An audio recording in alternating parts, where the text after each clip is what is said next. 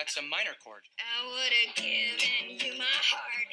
I would have given up who I am. But you trampled on my soul. 'Cause you don't understand. You're shallow. You're shallow. You're shallow. Look at that shallow boy.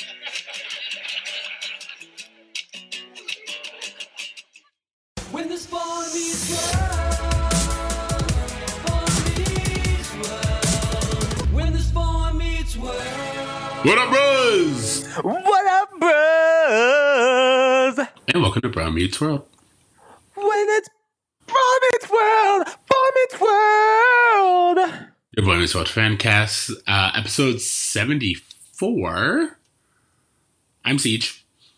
And I'm your boy, Tony Coitus. I hope you don't mind. I borrowed a little bit of Loser Freak, the song that Morgan sings in this episode, as the medley for the Boy Meets World I did. Yeah. Got it. Yeah. I'm trying to include as much as the music as possible because this episode is just filled with great tunes. Okay. I felt a lot of things, including some Alanis Morissette shade. Bro, if this episode wasn't written exactly about, okay, we got to get into this shit. I'm too excited to talk about it. Okay, well, you know what you have to do if you want me to begin. Oh, yes.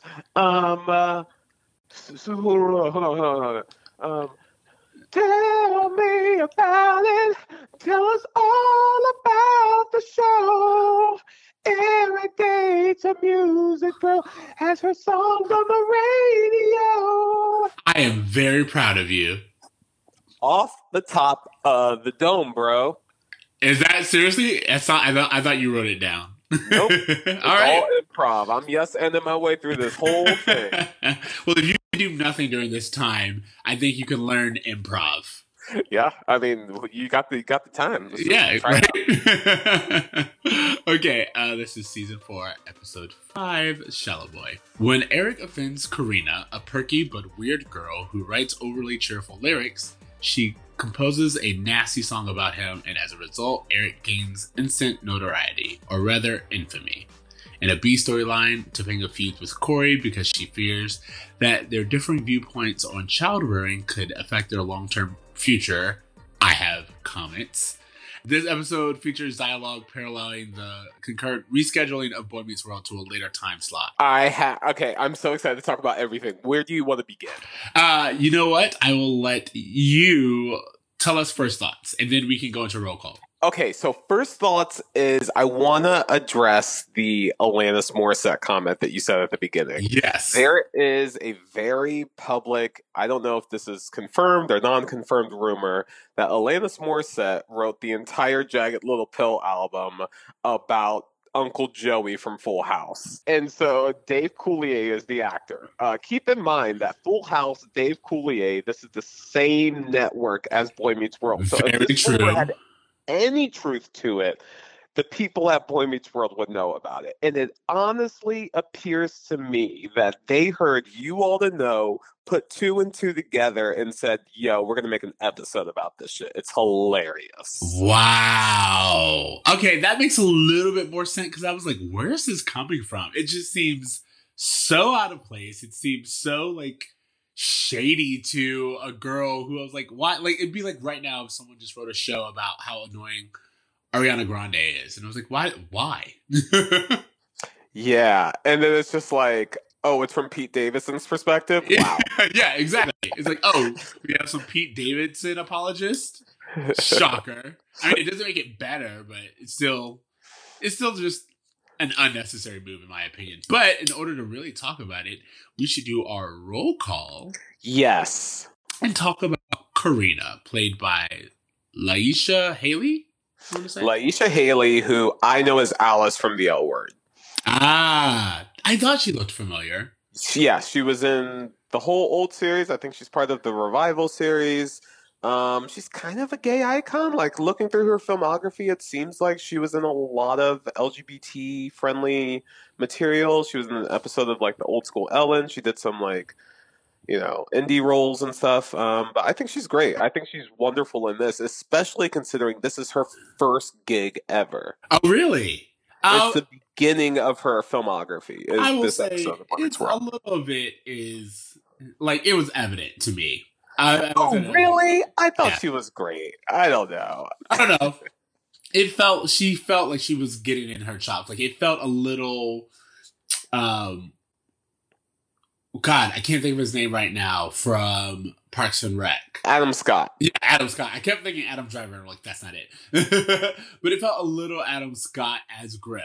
Just kind of like, you're like, all right, I get that this is early in your career. You'll do better things, but I'm seeing the seams right now.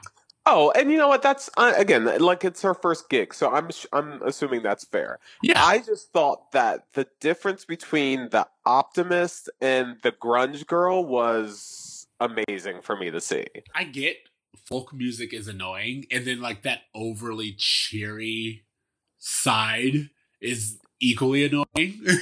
You know what I mean? It's cute for a little bit, and then after a while, it just really drags on.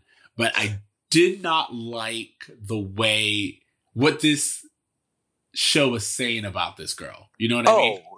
Totally. Like these are things that I liked about her performance, but 100%. When it comes to the storyline, like Eric takes this girl out to lunch so that he can like bash her publicly, and then has a crying fit because she wrote a song about him. Like it's a little over the top. Yeah, absolutely. And then also when she it also seemed to be like they were quoting that she had no real talent. Her only talent came from heartbreak, as if that's original to females. First of all, you know what I mean? And then they kind of, in a roundabout way, called her a hack because it's like, oh, this is her only source of material. If you're a hack for only being able to write songs about ex-boyfriends and bad relationships, Taylor Swift has built an entire career on this. Exactly, and she gets the same kind of flack. And what's funny is that's her not being dark and grungy. But so that shows us that it's not the music, just the audience doesn't respect it when it comes from a female. Totally. Can we talk about Shallow Boy as a song? Yes. What were your thoughts when they were like, "Hey, Eric, you got to hear this song on the radio," and they played "Shallow Boy"? What were your thoughts on it? I thought it was basic. I did not like the song, but I will say it is catchy because right before I was logging in, I found myself singing it. I've been singing it too. So it's one of those songs where I'm like, I hate this song, but I also know the words. So oh my god, yo, I will say that like when Eric is at Chubby's with her, and he's just kind of like getting to that point where he's like, all right, this chick is bug me. What do you think was the way he should have handled that interaction? I guess is what I'm trying to figure out, because it seems as though that he like kind of exploded on this girl who really had no suspicions that he wasn't even having a good time. Like he's lying to her about the time he's having, and then it blows up. Again, just the way that they paint her, she is naive and kind of has like this ego to start off with. You know, she's like, my uncle, who's a music producer, wants to give me a record career, but he says that I have no real experience. I haven't lived life, which we, as older individuals, like, yeah, okay, I'm following. Then she goes, I've clearly lived life. I've known, like, I've had some hardships, and she's like very superficial with it. Which is actually kind of funny because that kind of mirrors Eric and his place in life right now, where he's like, people are telling him he doesn't have enough experience or whatever. He's kind of feeling that same way, like, oh no, I have enough experience. I can do this. Exactly. That would have been a great storyline for them to be like, oh, hey, like, actually she gets inspiration and she takes Eric's quote unquote hardships and uses them as a storyline, something like that. You know what I mean? But instead they just make her a vengeful person. And I was like, don't get me wrong, she is annoying, but she's not that much different than Eric. Does knowing it's a Jagged Little Pill parody change any of it for you? No, because I knew that, but understanding and making the connection that these are all Dave Coulier's friends, probably writing, does change it. It's still petty, but it's like, all right, well, I get what they were going for now. Okay, I want you to listen to You All to Know and think about Dave Coulier. Does she go down on you in a theater? Uncle Joey. No. But I also remember that, uncles and parents are still human beings. So, I mean, Feeney is always reminding us that he fucks. So, I guess that's true. I guess Uncle Joey fucks. I mean, I'm glad Boy Meets World is, validating this for us. I also love, again, I'm sorry that I'm fixated on this, but it's true to me. I think about Morgan coming in and listening to it. He's a loser freak, loser freak. He's a maladjusted loser freak. He's a woman-hating, maladjusted loser freak. I can't believe you're my brother. Ew. He's a loser freak, loser freak. First of all, Morgan can sing. I was not expecting Yes. that. Okay. I'm so glad you brought this up because there are multiple times. Okay, we have this new Morgan on the cast now. Yeah. And we'll see throughout the seasons, especially in the college years when she's a little bit older, that they really try to work her singing into different episodes. There's a talent show episode where she sings "Wind Beneath My Wings," which Corey crashes or whatever. There's just a few times where they have her sing because I think it's true. She's one of those, 90s kids that knew how to act and dance and sing and do the whole shabazz. And I'm sure it was cool that they found ways to work it into the show.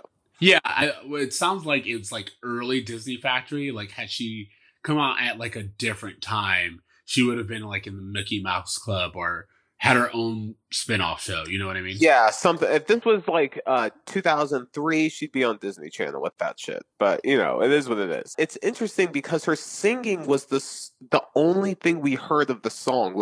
She legit had to sing that so well that the audience could just hear it as the song it was supposed to be heard and not think about her singing it. The thing about the singing, though, is it brought us to our bruh moment, or at least my bruh moment. It's my bro moment too. Exactly, when it goes she goes. And he doesn't like girls because he's afraid of them. I think he likes boys, if you know what I'm saying.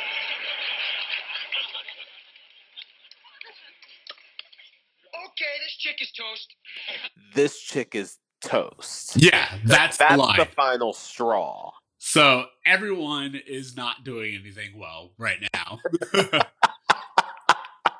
Including the fact that they basically just said that gay men are afraid of women, which is the exact same argument that men use for lesbians, that they're just afraid of men.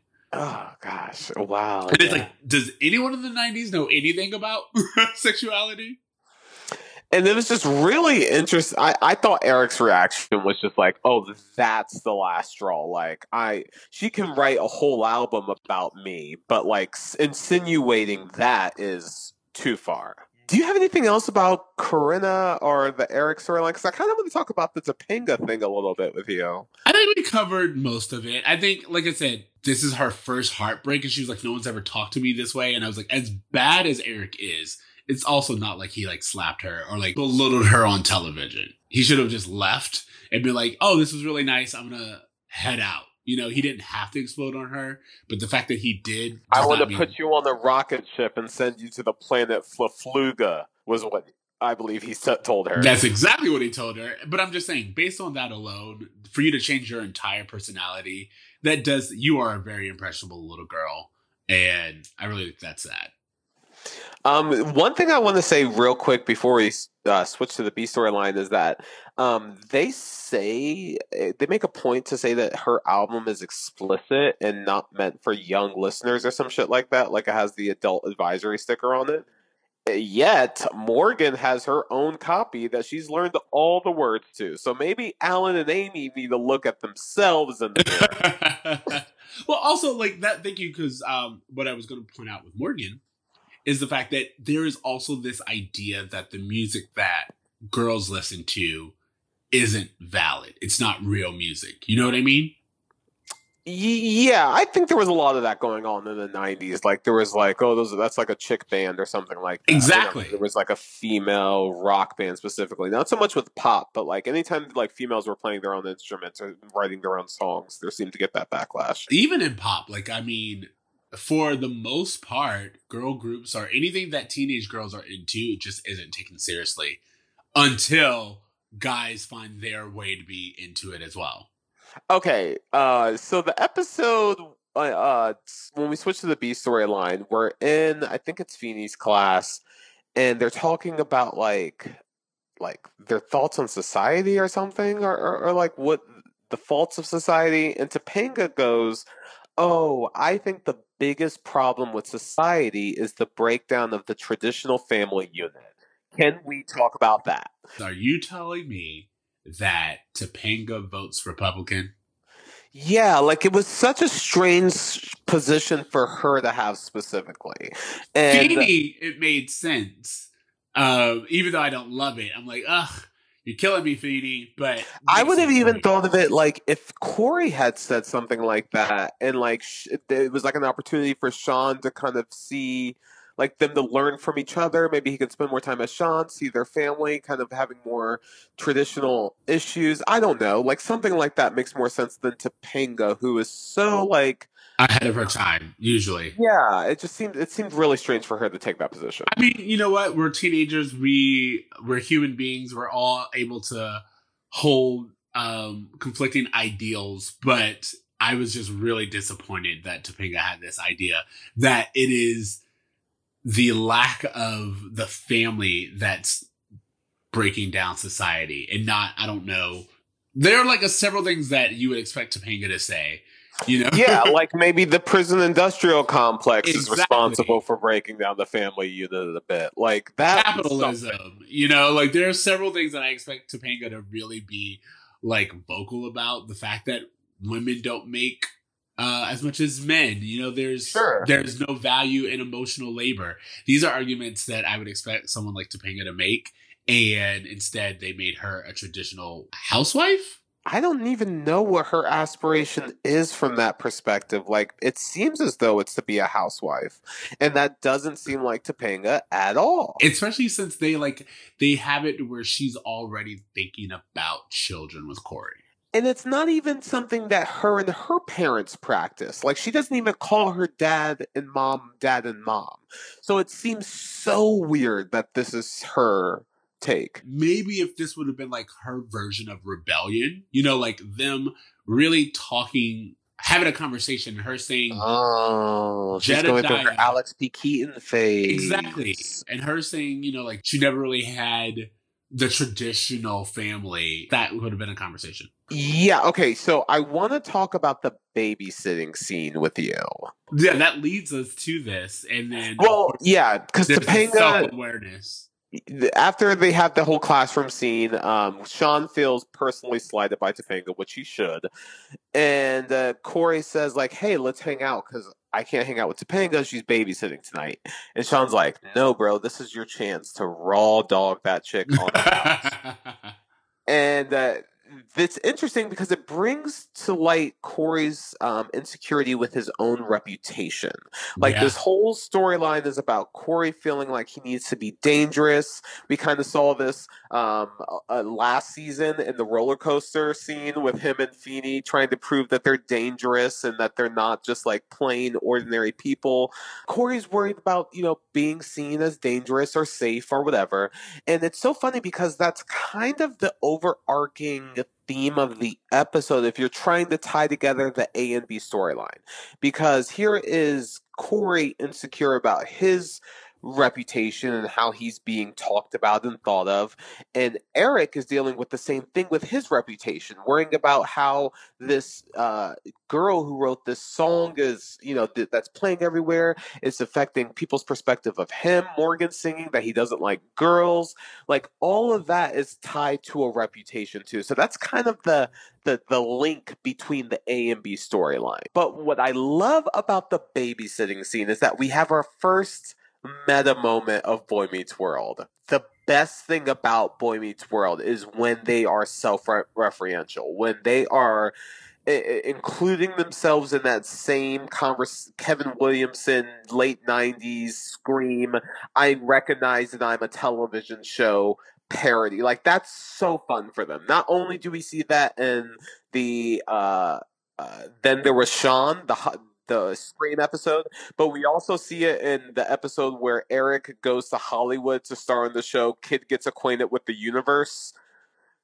It's something that's so much fun for us to I watch as love an meta audience. awareness, but I did not like this one. This one felt very hacky to me.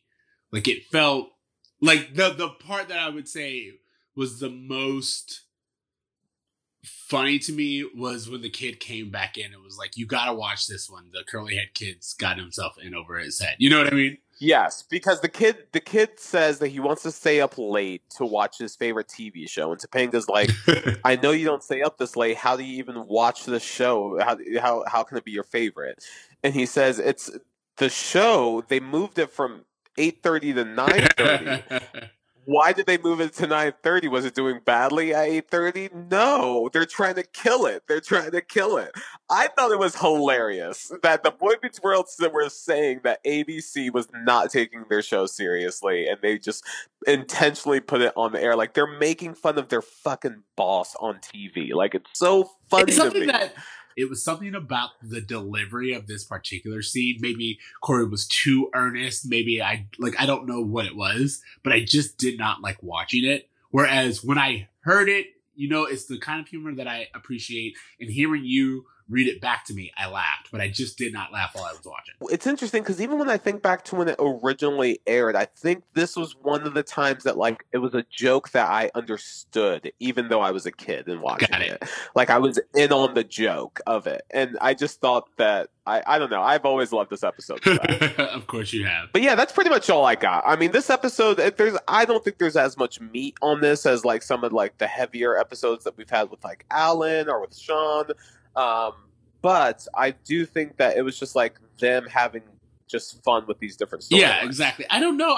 Do you want to talk about the positioning of Topanga? About, like, her putting pressure on Corey to be a good dad while he's in high school? That's ridiculous. Yes. All of Topanga's motivations seem a little ridiculous in this episode to me. Like, I feel like maybe would have liked this more if they had made this storyline with a girl Sean was dating. Confronting Sean because he is the opposite of the traditional family. Like, that's an episode. Also, like, it would be a bit reductive of a female role, but it would still, we don't know anything about that female character, so it would make sense. I think putting this on Topanga just feels very weird. I don't know. I think this is just an example of, like, Boy Meets World not doing women well. Yeah. And the reason why I say that is because there's another episode, I think it's the next one, where it's just like Amy starts acting like overly like motherly and feminine, and like she just can't help herself from being a woman about things, and